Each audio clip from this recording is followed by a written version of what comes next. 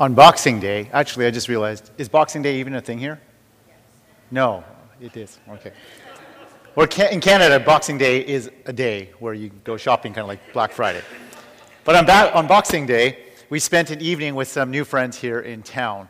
We enjoyed a day of board games and Christmas treats and apple cider and a frozen pizza dinner together. And it was fun. During the course of the dinner, we found ourselves delighted by their pet dog, Coco. Here's a picture of. And she, as we're told by them, was a slightly neurotic personality. She had attachment issues, apparently, because she was given up by her original owners when she was just 6 months old when they moved to New York. And so they left, this family adopted her. And so they said she had attachment issues because when she was asked to go and deal with her business outside, she would be in the room and she'd turn her head away and pretend not to have heard them. And when the family decided that they were going to be going out for the day, that's when she would take care of her business in the house, on the nicest carpet in the house. And they knew that she knew that that wasn't what she was supposed to do, because as soon as she did that, she would run and hide under a cabinet, and anyone who tried to get her, she would growl at, unless it was the mother with whom she had a connection with. In some ways, it seems like she was testing this new family's love for her. Would she still be accepted? Would their love remain constant despite her neurotic behavior? As it turns out, she slowly realized that they did accept her, and they still loved her. And she has become a beloved part of this family, with all of her quirks and foibles. What Coco experienced in this home is in some ways an image of God's love for us that gives us true security and comfort. The heart of Christmas is that God's love for all brings lasting change and peace amidst a world that can cause us to be incredibly anxious, especially as the world around us is upset and turned upside down. The Christmas season is an opportunity to reflect and remember the depths of God's love revealed for all. In God's arrival into our world through the birth of Christ, we see how God's love is revealed for all, not just those he calls his children, but for all humanity and indeed for all creation. And through the passages that we heard read this morning, we're going to look at how God's love is revealed in Christ by drawing on two selections from the readings today. In Luke 2, we see how God's love is indeed for all. And in the Psalm reading, we see how God's love is for all creation. In last week's message, we reflected on the inspiring response of Mary to the news of her pregnancy in what is known as Mary's Magnificat. In today's passage from Luke's Gospel, we see a little more of the human side of Mary as the mother of a middle school child. You see, during the busiest time of the year, she loses 12-year-old Jesus at the synagogue. It's kind of like losing your child at a Black Friday sale at Best Buy. Except you've gone home for a day before you realize that he's not with you, and then it takes you another day to get back to him, and then another day to actually find him. So 3 days later, they connect with him. And so for parents, if you've ever lost your children, take a deep breath and say, it's okay. If you haven't lost your children for more than 48 hours, and you haven't had to report them missing to the police, then you're doing better than Jesus' parents, the parents of the Son of God. But then again, he was the Son of God, so he probably had a little more resources at his disposal. But I digress. Back to the point. If you can identify with the parent of a middle schooler, you'll know the nerve-wracking situation that can be. Out of their love for their son, they frantically search for him, and upon finding him, they see him teaching in a synagogue. And they ask, "Son, why are you doing this to us? Why are you treating us like this?" It's just another way of saying, what gives? Don't you know that you're making me look bad as a parent? Especially when the scene is happening in public? On their surface, their worry and concern appear to be driven by their love for their son, but their reaction and statement show that they are actually more concerned about something else. They, of course, love Jesus, but they also are concerned for what people think of them. Their honor was on the line. And like any frustrated parent that goes ballistic in a public place when their children act up, it's not really about the children anymore at that point, right? And look how Jesus responds when he asks, he answers this question like a seasoned politician on the Hill, right? With non-answers.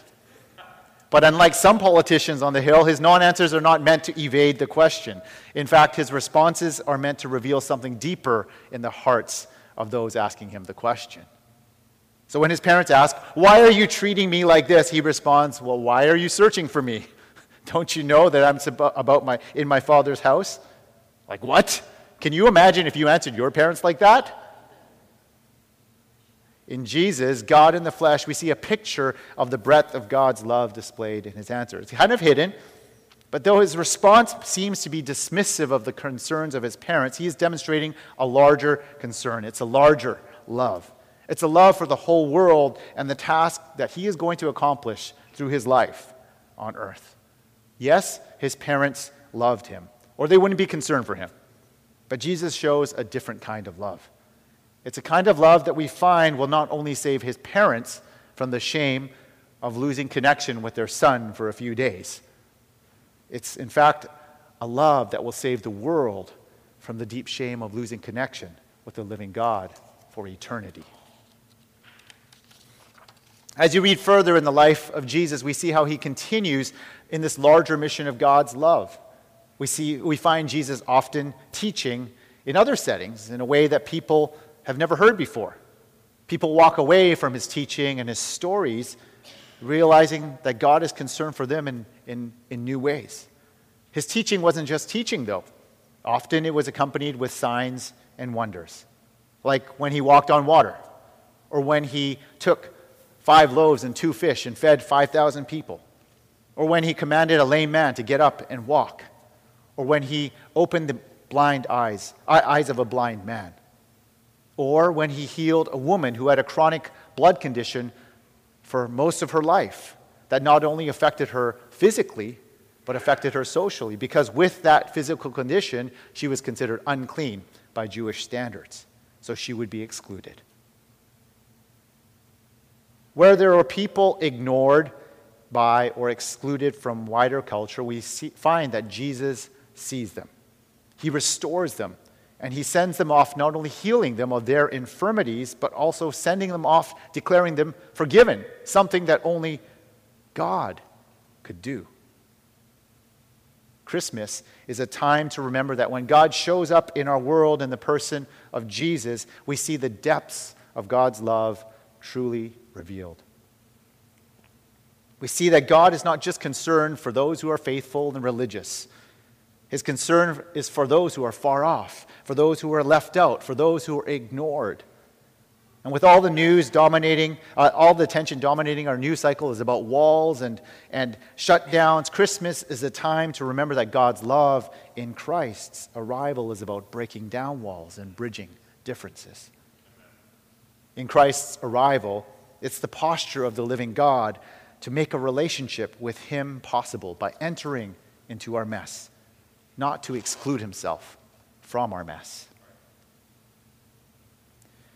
When Jesus seems to blow off his parents when they come searching for him, we find that this isn't the action of a rebellious middle schooler spurning the love of his parents. He, in fact, is sharing the love of his heavenly Father beyond his earthly family.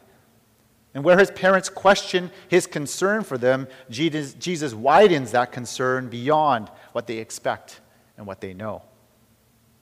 When Jesus' parents find him, they are overcome with guilt and relief, probably, and in a sense, offense by his callousness towards them. But they miss the sight of their son being about the Heavenly Father's business. Of course, that's understandable because they see him as their 12-year-old son. But on this side of his life, as we know him, we know that Jesus came as Savior of the world and as Lord over the universe. So as we reflect on God's love for us this Christmas revealed in Christ, we might find ourselves at times questioning his love for us, asking questions like his parents did that day. They said, "Do you really care about me? This is how you would treat me if you really love me? Where have you been?" That's not always a fun place to be, but it's a real place, and it's a place that even Jesus' own parents experienced.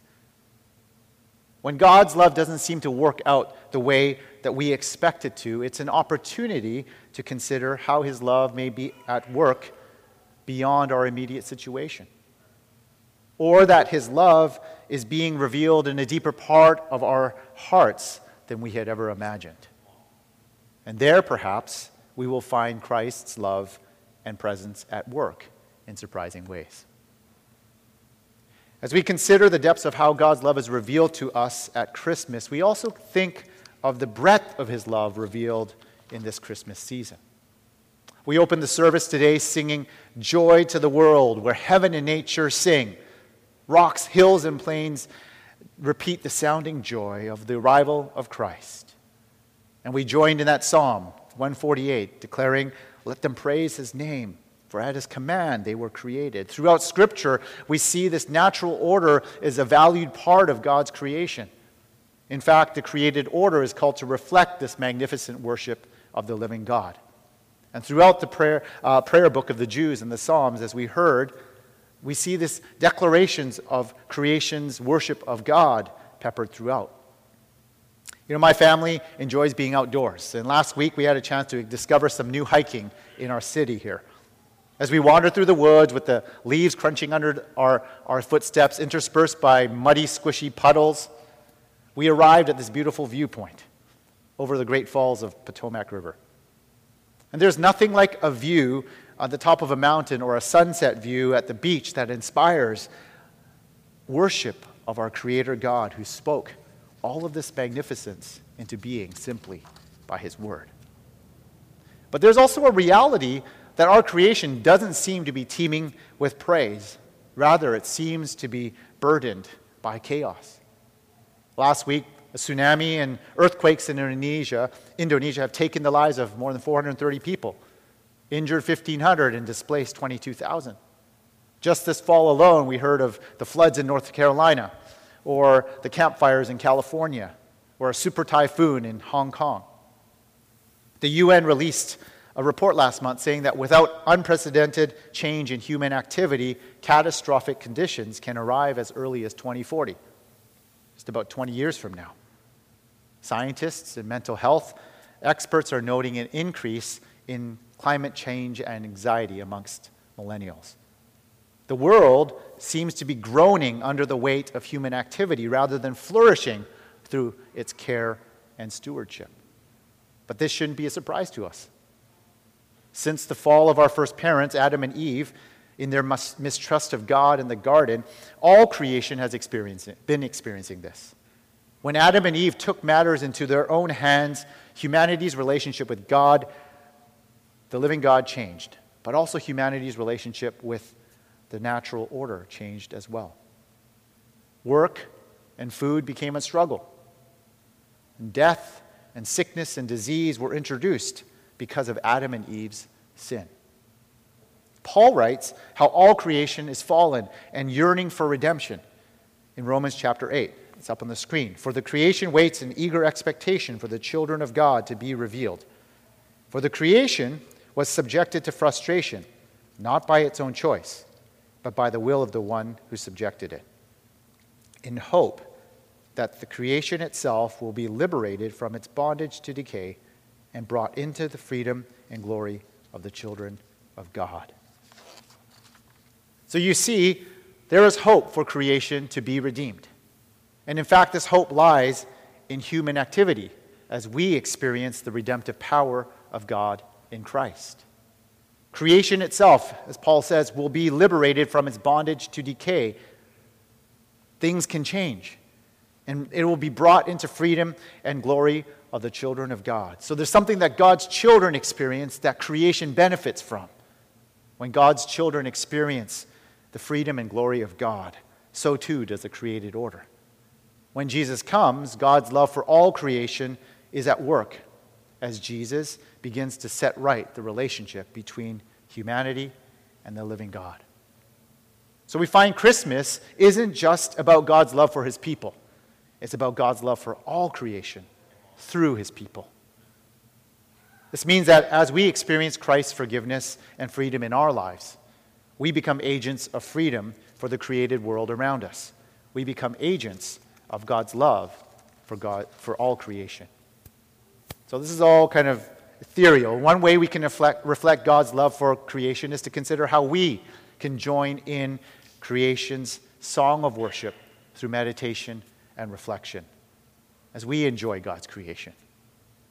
Maybe it's taking a walk regularly and noting the natural features of the world we live in. It can be your neighbor's garden or the parkway or the trail by your house. This is what we were doing in Thanksgiving in Connecticut at Lisby's family's house. It can be in your neighborhood. Maybe you just read and listen to Psalms like Psalm 148 as you're outside, considering how this psalm speaks as you prayerfully walk amidst God's creation. That's a quiet way of doing that. Maybe a more active way for reflecting God's love for creation is considering how we can steward our resources more wisely. Here are a few things that our family has begun to do or is going to do. I looked up our electrical utility last night. Did you know that in this region, 94% of our electrical energy comes from burning coal, burning natural gas, or nuclear power? More than half of our electrical energy comes from burning fossil fuels, a non-renewable resource. So wise usage of our non-renewable resources can be an act of worship and care for God's creation. In light of that, our family is going to be installing solar energy in our house so we can reduce our carbon footprint by 80%, at least from our electricity in our house. Another commitment our family has made is to reduce unnecessary purchases and reuse items as much as possible. We love going to the thrift store and finding good finds. Did you know that the market for processing recycling has plunged this past year? So much so that many cities around our nation have to pay recycling processing to get rid of the recycling. So they don't actually get money back from it. And so some cities are choosing to dump all the recycling into their landfills. So we can make choices by minimizing the use of non-recyclable plastics like cups and lids and straws and plastic bags by preparing ahead of time. And these are little things that we can do to ease up on the groaning of creation. Okay, enough climbing on this creation care soapbox. You know, the power and motive for Christ's followers comes not from being more green or me being more convicted about this. The power and motive comes from being called righteous and forgiven by the living God. Jesus came 2,000 years ago to reveal God's love for us and to us. And so Christmas is a time to remember that in spite of our anxieties, in spite of our immature loves, and in spite of our selfish greed that impacts not only our lives but the world around us, God's love still breaks through it all. And He doesn't give up on us. As we are set right in our relationship with God by putting our trust in Jesus, we find our loves for Him are deepened, but also our loves for those around us are deepened. We can reflect His love in the way that we live. As we are set right in our relationship with God through Christ, our love for creation is widened.